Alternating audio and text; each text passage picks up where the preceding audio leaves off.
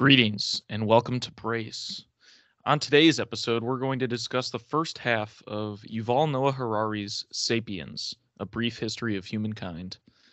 So, this book there's a lot to discuss, and that's why we wanted to cut it into two sections. It's been a while that we've been planning to do this, and life comes at you fast.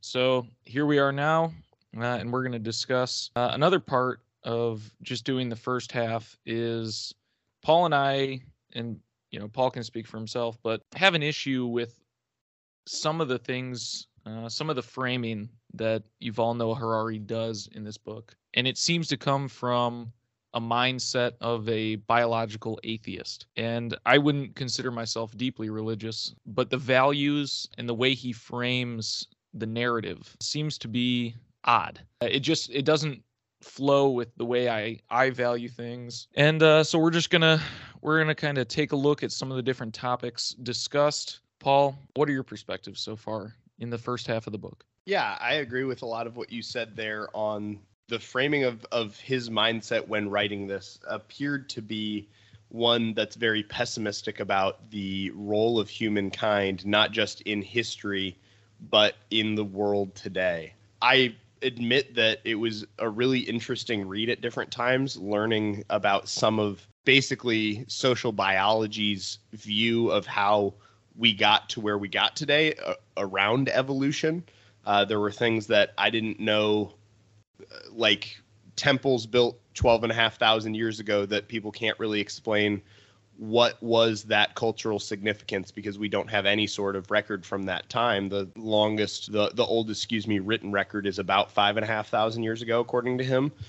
So when there are structures and places that people clearly gathered from that time frame, it kind of throws biology into a frenzy trying to figure out what it is, and they don't really answer. So there are certain elements of the book so far that we've read that is really quite interesting, but I agree with you. It's hard to keep that interest and excitement to learn more when woven throughout basically every section is an attempt to get you to agree with the premise that all of society is fake and unnecessary from a biological perspective, and that humans throughout history and even today are bought into lies that aren't necessary to exist. So he tries to get you to immediately accept the premise that there absolutely is no God. There really is no truth outside of biology. So if it can't be biologically proven, it is assumed to be untrue and just a lie that we've all accepted. And that, for me, I think is the hardest part about trying to read this book and get something out of it, is that I just the whole time my inside is screaming, I don't agree with that, Yeah, and that brings up a good point. I truly think it's important to read things that may conflict with our own values in order to, better understand, walk a mile in someone else's shoes. I would agree with what you have to say about, a lot of it is pushing a narrative that I don't necessarily agree with. It seems to be part of this narrative that all humans are bad, that we're the problem with the world, and that going back to a time when you were having to, fight every night from creatures and animals is the ideal way to live. But enough about that, per se. One positive I will say is, early human history. I felt like I learned a lot about the fact that there were more than one human species, right? So that's why the book is called Sapiens. That we are Homo sapiens. There were other, in a sense, cousins to us as we know them. Neanderthals, Denisovans, and other, two-legged creatures. Was that new information to you, or had you thought about this prior to reading the book?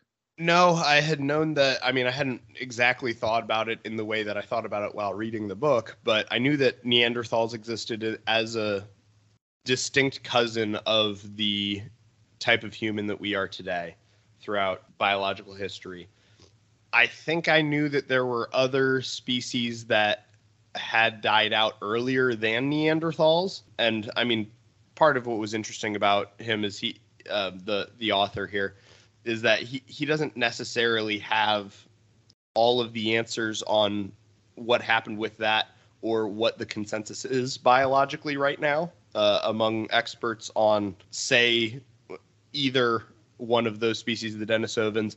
Did they get replaced, or did they, interbreed and become basically a part of our line as well? There isn't necessarily an answer, so he kind of explores both of the options or a multitude of options when biology doesn't point to anything. But just to give a little bit perspective on what I was talking about earlier as well, not to bring it back up immediately, but all good. The chapter titles for part 1, I think, show you a little bit of his mindset off the bat. So again, this is about human history, a brief history of humankind. So part 1 is the cognitive revolution, and the chapter titles go: An Animal of No Significance, The Tree of Knowledge, A Day in the Life of Adam and Eve, The Flood. So he starts out by letting us know that we aren't anything special at all. There were a couple of turns of fate that meant we are who we are today in terms of world dominance, one of which he kind of glosses over, which I find hilarious, which is that all of a sudden humans' brains began evolving quite rapidly and growing. And he even admits, he's like, we can't really tell why. It was a matter of pure chance as far as we can tell. And doesn't try to explore that idea any further. He just accepts that right away. Well, pure chance. And I find that to be quite interesting. But yes, in terms of kind of the early history part of what he talks about, I think there's a lot of good stuff, or at least interesting, talking points. What were some of your favorites? Well, going back a little bit to those the two different theories.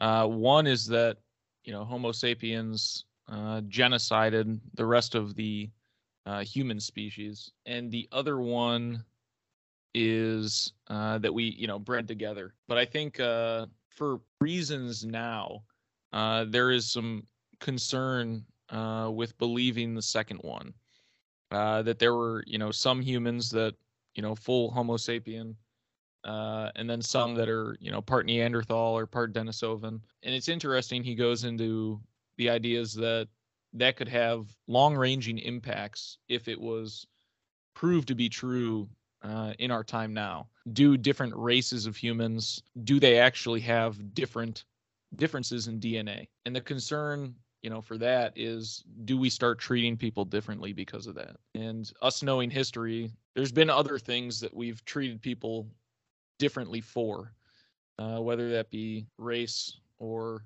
gender or ethnicity, I guess. And to put that into a DNA-backed perspective, he believes that would cause issues. I thought that was an interesting point, but I think the other theory that we killed all the other types of humans is also a sort of tragic theory. I agree with you. It also, not to completely derail the conversation entirely, but reminds me of one of my favorite Norm Macdonald moments on TV. And since we recently did our comedy episode, I'm just going to bring it up. Norm was playing poker with some people, including a fairly ditzy blonde. And one of his buddies, they were talking about different races for whatever reasons. And one of them was, well, that's terrible because of what we did to the Indians. And one of the guy goes, oh, no, that was justified. That was for land. And there's a little bit more conversation. And then this girl whose nickname is Genocide for whatever reason goes, oh, it was a justifiable genocide. And everybody just starts like laughing hysterically when Norm goes, what, you've never heard the legal term justifiable genocide? Yeah, so that was what I was thinking that whole time as you were talking about the genociding other races, because it's like, yeah, we wanted to take over the world. What do you expect? It was justified. I'm just kidding, everyone. First of all, I don't know what the long-ranging implications would be if we found it out. What exactly does that change? Okay, so we're a little bit of mutts from different types of sapiens, right? Well, I think the concern is that if a certain race is, has a different common ancestor, that maybe that gives credence to certain claims made in the past. that, some people have bigger brains or are smarter. And I think that's maybe the concern. Ah, okay. So the racists would be proven right. In a sense, it might give credence to that. So I think that's the concern there. When, again, I think if you frame it differently, people have differences, right? And I think that would be, I don't think that's something to look down upon, right? I think an important part of any species continuing to remain is having differences, so that people can be prepared for different circumstances. If some people are better at swimming and we do have some sort of flood, then humanity would probably only survive because of that. Or, people that have mutations that can deal with radiation in the event of a nuclear war or something like that. So again, I think it's in a way you frame it, right? You can look at these differences as ways to prop up racist groups, or you can look at them as positives, as better for our species.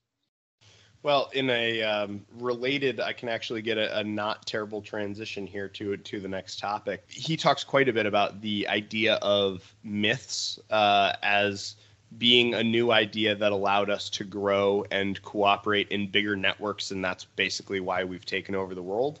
And again, as I said, he kind of establishes that, well, all different faith traditions are these myths, and I don't really have a disagreement with that, but his conjecture is that all of these myths are innately false, and that's where I have the disagreements.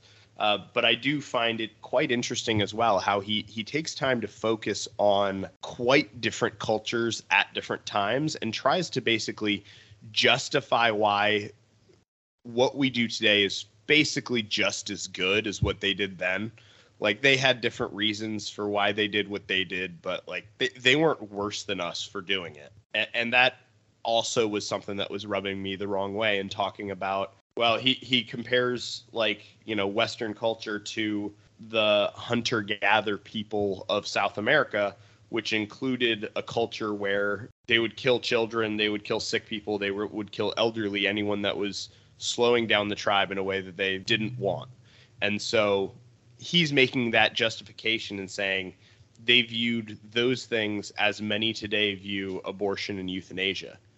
And I found that really funny because it's like, yeah, and the people that have objections to those things today are the ones that would objectively say that those people lived inferior cultural lives to us today because we have an idea of the innate value of a human life. But it's clear that that isn't a priority for him. You know what I mean? Yeah, it's interesting. And I think there's, whether these myths are factual or not, in the biological atheist mindset, it seems like none of it's real. I think that just leads towards nihilism too, that nothing really matters, which is in a sense kind of weird, right? My guess would be that the author, he probably at least believes that, life should continue. I don't know that for sure. Maybe not. That's the crazy thing. Yeah. When you talk about humanity as a life form, it's clear that he thinks that we've grown too big for our britches, and at the very best should probably scale down our total footprint on Earth back to something like 250 million rather than the going on 8 billion that we've got. So I don't know, like I think that his viewpoint is that we're slowly but surely destroying the Earth and, might be the end of all life forms. And if human life is, as he puts in the first chapter, an animal of no significance, then why is it worth it for us to have a little bit of extra population growth now if we're going to definitely bring the end of all life on Earth? Yeah, he starts to get into that in the second part, the agricultural revolution, that overall starting to farm is bad, and cause disease to be in certain areas of higher population, and how that's a problem. And I feel like an argument against that, and maybe we haven't come to it in the third and fourth parts of the book, but we've become an overall more tolerant society and a more positive society, right? There aren't murders going on, all around us, at least, how we're privileged to be in the United States. I think, like when it comes to hunter gatherers, there's this, in a sense, right, this myth that he is promoting, that was when people were happiest and kindest. And I think there's maybe some merit to that living a life that's not materialistic can be a positive. But the thing is, life for them, was involved murder and death, and 90% child death, and etc. Right? And so I think, although there may have been lapses of humankind that were probably worse off, maybe from the hunter gatherer, I think in today's time, we've become a better society, having gone through that. Yeah. One of the quotes from that section is he's talking about that change, right? Going from the hunter-gatherer to farming and living more in a city-state type, having permanent roots and population kind of exploding. And he said, the pursuit of an easier life resulted in much hardship, not for the last time. It happens to us today. And then goes on to talk about, how many young college kids have taken high-powered jobs and blah, blah, blah. He is quite clearly taking kind of the Marxist view that we reached the end of history when we created the workers of the world. So before there were workers to work a field, that's the part of history that was good. Because at that time, everybody was equal. Everybody was just trying to get enough berries and, maybe get a deer so that you could get some meat. And that was your entire priority. Everything that you needed to do to survive, you had to do to survive. No, there wasn't specialization at that time. Everyone had about the same skills and had a better understanding of their environment compared to, now we're talking about the agricultural revolution. There was a new subsection of specialized morons because they had the ability to, do one thing well enough to get paid and to eat.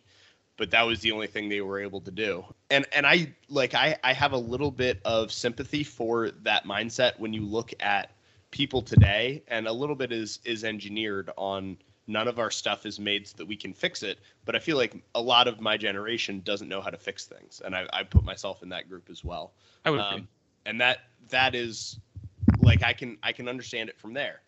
But when you just say the pursuit of an easier life resulted in hardship, and frame it as a bad thing, you're making the same claim about, if only, inequality were taken away, then everybody would be happy. When it's like, okay, when you try to eliminate inequality, all you get is everyone having zero.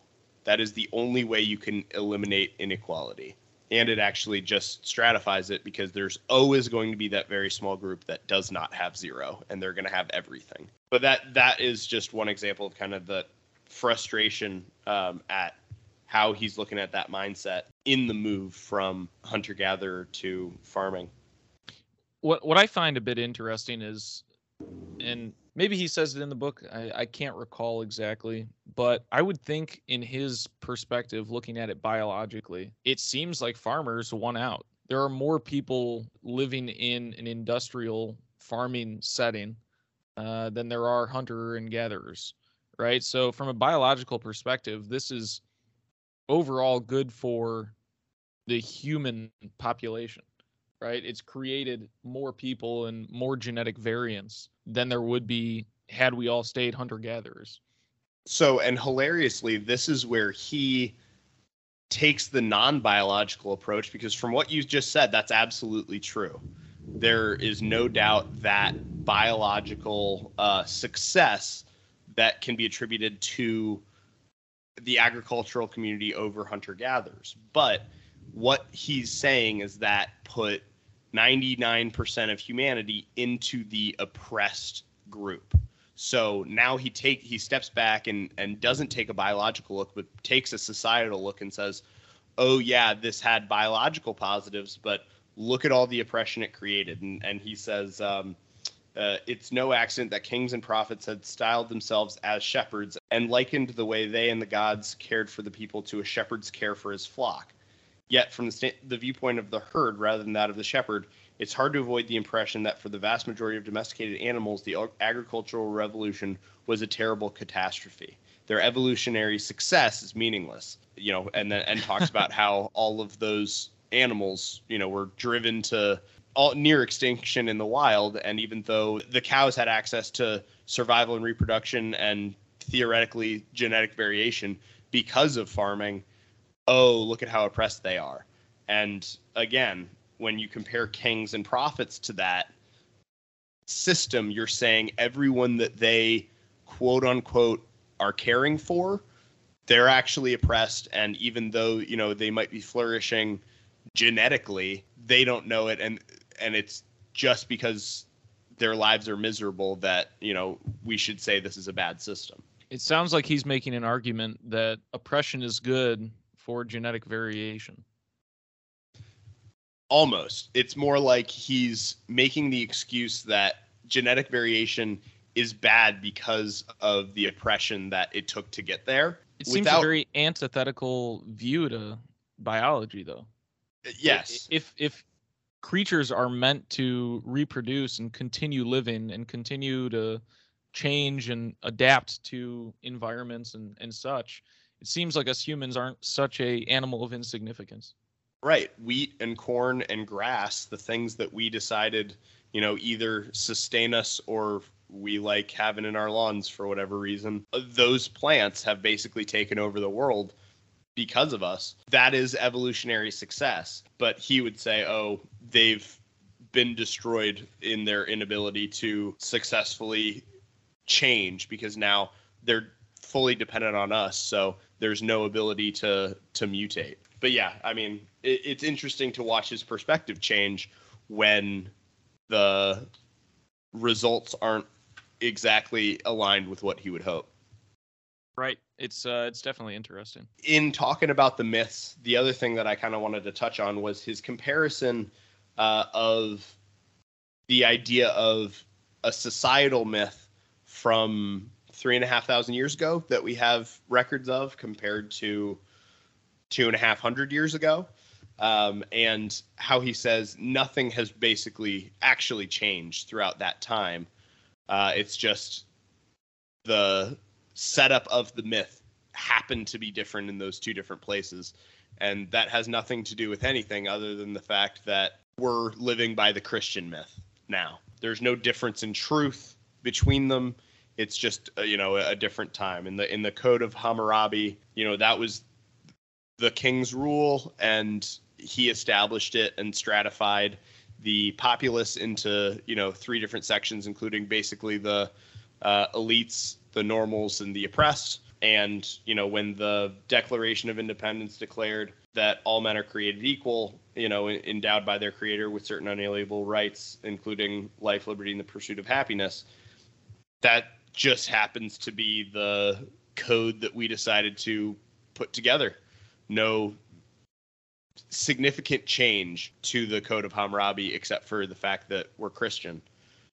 And he tries to re-encode that phrase in a way that works biologically, and in doing so butchers it. Yeah, I mean, first of all, just to read a section because I think it's important. He says, the two texts present us with an obvious dilemma. Both the Code of Hammurabi and the American Declaration of Independence claim to outline universal and eternal principles of justice, but according to the Americans, all people are created equal, whereas according to the Babylonians, people are decidedly unequal. The Americans would, of course, say that they are right and that Hammurabi is wrong. Hammurabi naturally would retort that he is right and that the Americans are wrong. In fact, they are both wrong. So he makes the explicit claim that this one that we currently are living in the most prosperous society ever created, is factually wrong. And then he goes on to translate biologically. So he says, according to the science of biology, people were not created. They have evolved. And what about happiness? So far, biological research has failed to come up with a clear definition of happiness or a way to measure it objectively. Most biological studies acknowledge only the existence of pleasure which is more easily defined and measured. So life, liberties, and the pursuit of happiness should be translated into life and the pursuit of pleasure. So here's a interesting topic that we can probably discuss for a little bit relating exactly to that. When we're thinking about goals and what's better for society, like you mentioned, we live in the most prosperous time where there's the most wealth, longest life expectancy, least murder and rape. And so to me, even if something is quote unquote false, does it lead to a better end to believe that people are different and have mutable characteristics, or to believe in the myth that everybody has a chance, that everybody is created equal?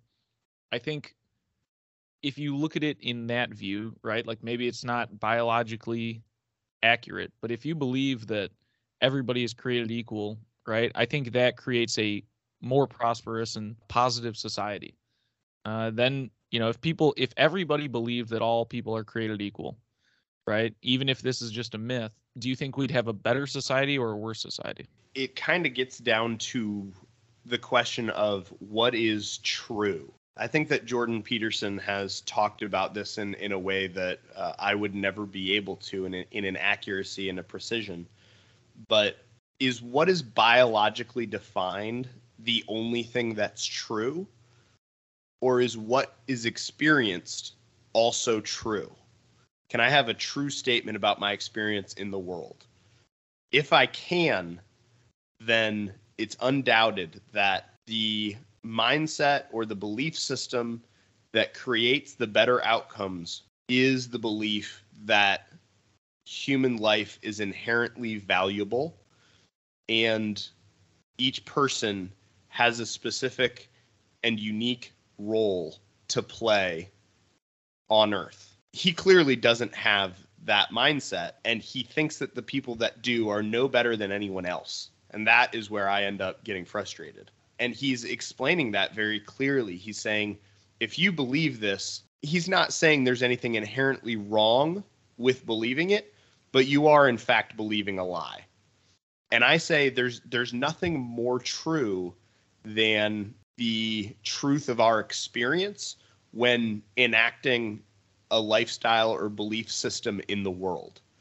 And so when I do that fully, that is when my life is the most fulfilled. So if that's true, that's the truest thing that I can do in my life. And if that's not true, then that is not going to be a truth that I can live out. So that's kind of what I think about that. Do you agree?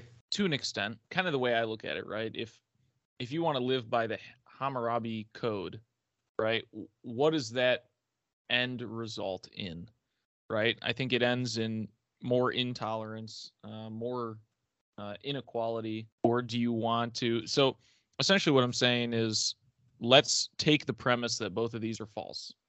What leads to a better society, right? The belief that people is maximizing tolerance and maximizing equality the best version of society? Again, I think that also depends on your beliefs, which, according to Harari, are all false. There is no such thing as a belief, right? And there's no such thing as a true belief. A true belief, right? The way that it seems to be framed to me is that, at least in this book, that humans are bad. And I think this only just takes you to nihilism, where there's more bad consequences to that than there are if you believe that life matters, that people should be treated equally. I don't know. It's an interesting topic, and I think goes down to the core beliefs that we have. But again, it's hard to do when you're looking at it from a biological perspective. So I know what nihilism is, but I know some people that at least recently didn't. And I don't know if they're listening or not, but can you explain why that mindset, why the end result of living with that belief system that he's outlining there ends with nihilism?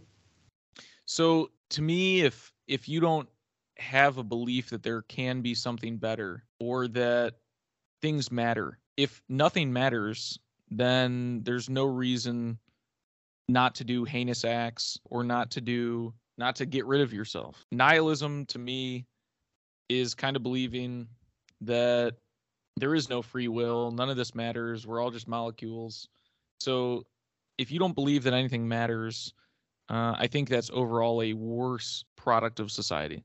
I don't know if that exactly answers your question or the explanation you wanted me to give, but Well, if you believe that none of this matters, quote unquote, when you talk about human civilization or human life, wouldn't it lead more to hedonism?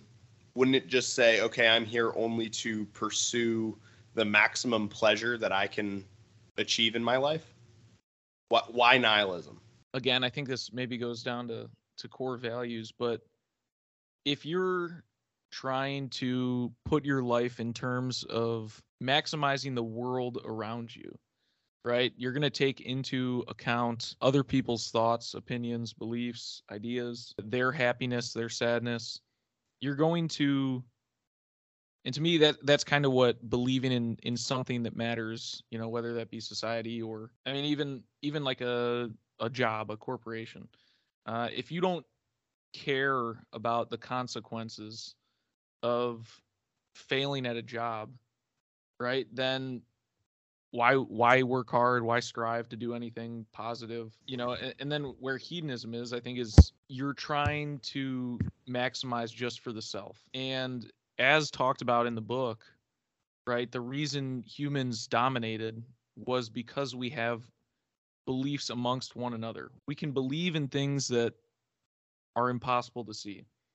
And that connects people. And by connecting, by cooperating, the most important part of this planet, in a sense. I don't know. At this point, I might just sound like I'm spouting a bunch of gibberish, but what are your thoughts? No, you said the thing that set us apart was the ability for us to believe in things that are impossible to see or something like that. Correct. And I think that is the biggest takeaway to me is I wish that Harari had approached this with an openness to the possibility that something that is impossible to see is still real, because he doesn't. He approaches it as if it would be an absolutely ridiculous thing to believe in the concept of love, because you can't see love. The only thing that he would believe is instinct exists and that love is simply instinct. I don't believe that.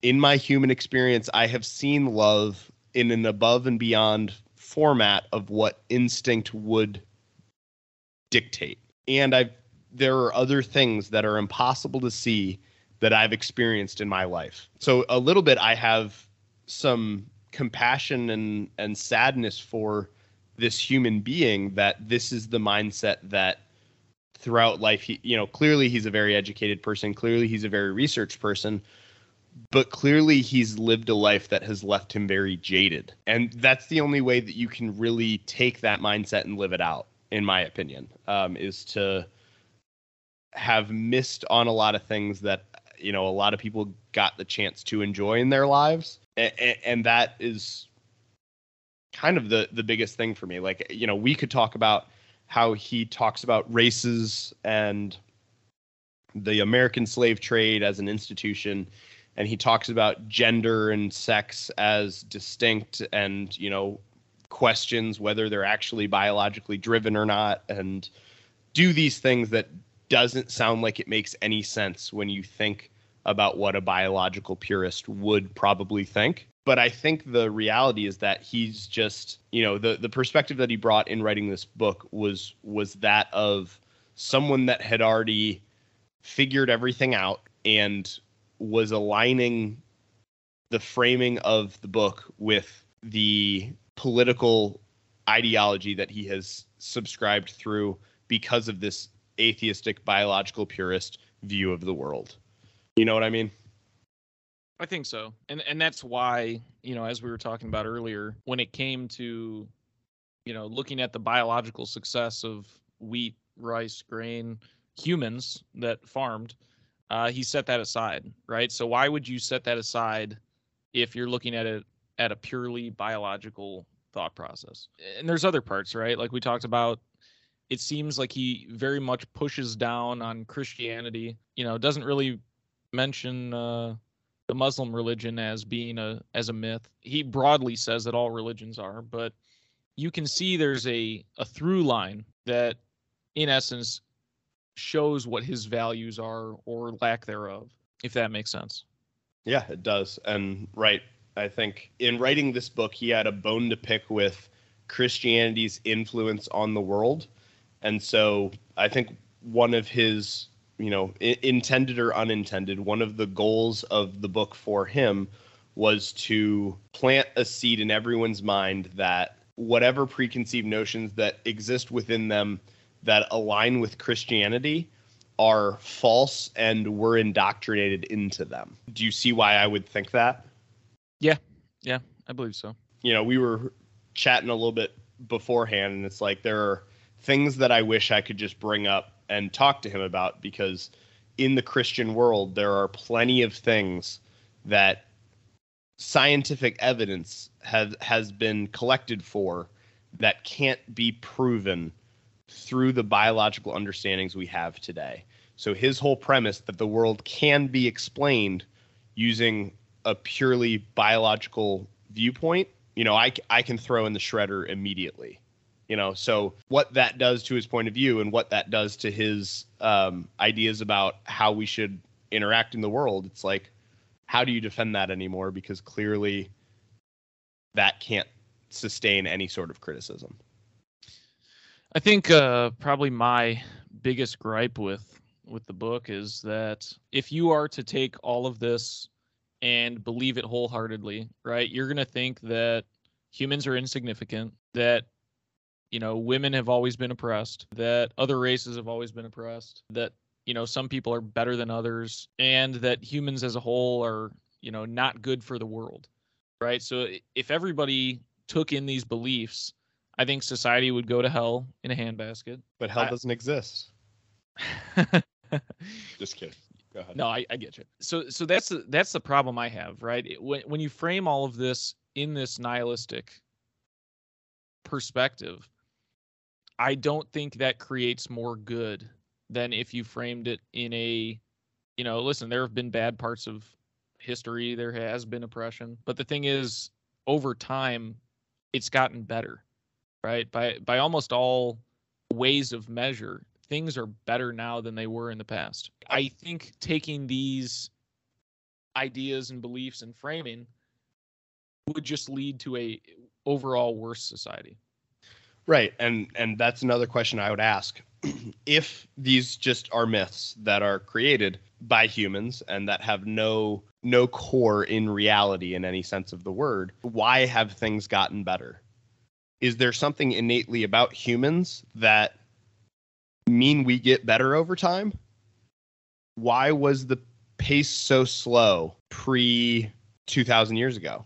What changed? Why did the pace slow down at different times throughout history? And, I would make the argument that the adoption of Christian morality as the standard in the West has made the West the best place in the world. I don't believe in multiculturalism in that I don't believe that all cultures are equal. I will do everything in my power to ensure me and everyone that I love do not live in a culture like the Chinese culture right now. I have no interest in living under a totalitarian state, living under state control, any state that isn't just throwing shade at the Chinese here. And part of that is because they have done everything they can to eradicate belief systems, as any state that tries to completely control their populace does. I think it's gotten better because we have embodied a lot of those virtues that Christianity upholds, and I think our society gets worse when we abandon those virtues, and I think you can see that visible in the world today. So that's a little bit my perspective is like, yeah, what creates more good? That's what we should pursue. I agree with you completely on that. And then I think we have to take because again, that's a little bit why I asked you the question. You say it's gotten better. when you define better, do you only mean greater equality and more tolerance? Because I think a lot of people do view that as better, but when they see equality, they don't think equality of opportunity or equality of existence in any way other than having the same outcomes in terms of how you get to live your life. It's like a materialistic equity is what a lot of people actually mean when they say equality. So, define your terms. And if you can tell me why it's gotten better, then I think, maybe we could get somewhere in terms of what society should be framed around. Right. So I think in general, life expectancy has gone up. Right. I think life is a gift, and therefore the longer people have to enjoy it is a positive, is a better. I think that in a culture where starvation isn't the problem, but obesity is, we've shifted the problem, but overall it's a better outcome that people have more food than less. I think that's another thing you can look at as better. I think that there can probably be arguments against luxury, but the ability to shape our environment to give people more opportunities, right? So I think that capitalism provides more opportunities, right? When 10 people can open a business instead of just one, you have choices, right? So the amount of choices of what you do with your life has increased. And again, that's to me more equal opportunity. These are things that I think have gotten better and are better for society.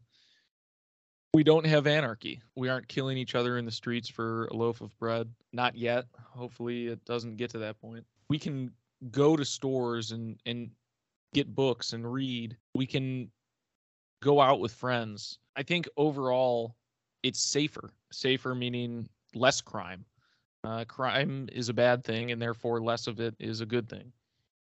These are some of the ways that I would define that we've gotten better. Do you have any to add specifically, or would you disagree with any of those? Crime is lower. The United States has the highest incarceration rate in the world. Freedom of, I translated a little bit of what you said, but freedom of information, the fact that we can go buy a book, freedom of association, the fact that we can go out with friends, non-anarchy as in the rule of law having sway or having a hold. All of those things are good, but I think you're talking about symptoms. You're talking about results rather than causes. So what I was kind of more interested in is life expectancy goes up. That's a result of modern medicine, right? What caused the innovation in modern medicine? I would think it's opportunity of information. There's more information out there. More people can learn. The ease at which you can learn something, or have the opportunity to learn something, where you can then go and do research, right? So in the book we haven't gotten to the scientific revolution, which I think might be part 3 or 4, but I think a process by which you take data, you do experiments, you create theories, and that's something that has led to these positive symptoms. I also think it's beliefs. Right. So when we're talking about the Constitution, I think the beliefs that everybody is equal, has the right to pursue life, liberty, and the pursuit of happiness. By believing in this myth, whether it's true or not, the United States is the most prosperous country in the world. So that a little bit answers and gets to the root of my question there. The answer to what caused modern medicine is the scientific process. And the question of what caused the scientific process to be developed, the answer is the belief in medieval Europe that God created a world, and that world would be knowable by us because he created us in his image, and because he created the world, we should be able to understand the world. So before the Christian mindset like that allowed for the scientific process to develop, it wasn't that there wasn't scientific or mathematical discoveries or beliefs, but it wasn't to the level of God created everything and we have the ability to discover all the incredible parts of his creation. There was a little bit of the sun goes around the earth, or the sun rises in the east and sets in the west, and that's just the way things are. And I think that change in mindset is what allowed for rapid change in the way that humans existed, and led to a lot of those positives. The scientific process being one of them. Also, the belief that God did create all people is the reason we got to the idea of equality, of all people being created equally. That was created only because of that mindset. And without it, I don't think that it ever naturally comes up, because you and I can meet each other and immediately see the 15,000 different ways that we're different, and immediately assume, okay, I may be inferior based on this couple of things, but I'm superior based on these things, so I'm superior. And just make the assumption that automatically, because of existence, there is a hierarchy. I fit in the hierarchy somewhere. I'm not equal to anybody. I'm either above or below. And I think it's very unnatural for us to come to the conclusion that everyone is equal, but that there is something fundamentally true there. And when we allow that fundamental truth to come out, that is when humanity's at our best. Do you kind of follow that through line that I'm trying to push? I think so. I mean, being a Catholic, I think you point to religion as, specifically Christianity, as the reason for much of the success. And I think you made some good arguments for it. I don't necessarily have another hypothesis or theory for it, but I think it makes sense, all of what you just said. I mean, you can play the devil's advocate, or you can tell me which parts of that is agreeable. But either way, we're at like the longest episode ever now, so we can probably find ourselves a way to wrap up, and appreciate everyone for listening. Yeah, so thank you guys for listening. Let us know what you think about the first half of Sapiens. We're still, deciding if we're going to read the second half. I'm of the opinion that, even though we may not agree, I think we can learn from disagreements or different perspectives. And I think that, even Yuval Noah Harari has something positive that we can get out of it. And whether that's, just a discussion of one that we've just had, whether we can discuss these ideas and, what is good for humanity. Should we only live by biological pursuits? I would like to finish the book. Paul, I don't know if you agree with that per se. We can, if the plan is to finish the book, let's do it. Let's give the people what they ask. We can hopefully get a couple of comments. If you guys don't want me to finish the book because you don't want to hear me complain about things for another episode, let me know. But if there's interest in what we think, what's the second half? It's the something else, and then the scientific revolution. Is it the unification of humankind, and then the scientific revolution? So I'm a little bit into the unification of humankind. Interesting. I will give him that. The chapter titles that he uses throughout make me want to go, oh, well, what's he saying about that? So the unification of humankind is the arrow of history, the scent of money, imperial visions, the law of religion, and the secret of success. And then the largest part by far, almost half the book, is the scientific revolution, and that's the discovery of ignorance, the marriage of science and empire. Oh, man. The capitalist creed, the wheels of industry, a permanent revolution, and they live happily ever after, and the end of Homo sapiens. And then the afterward, the animal that became God. And like, yeah, if you want to finish this book, I'll finish this book with you. No problem, man. I would like to. Anyways, thank you all for listening. We appreciate it. Leave a like, comment, share with anybody that you think might be interested in a conversation like this. And have a wonderful day. We'll see you next time.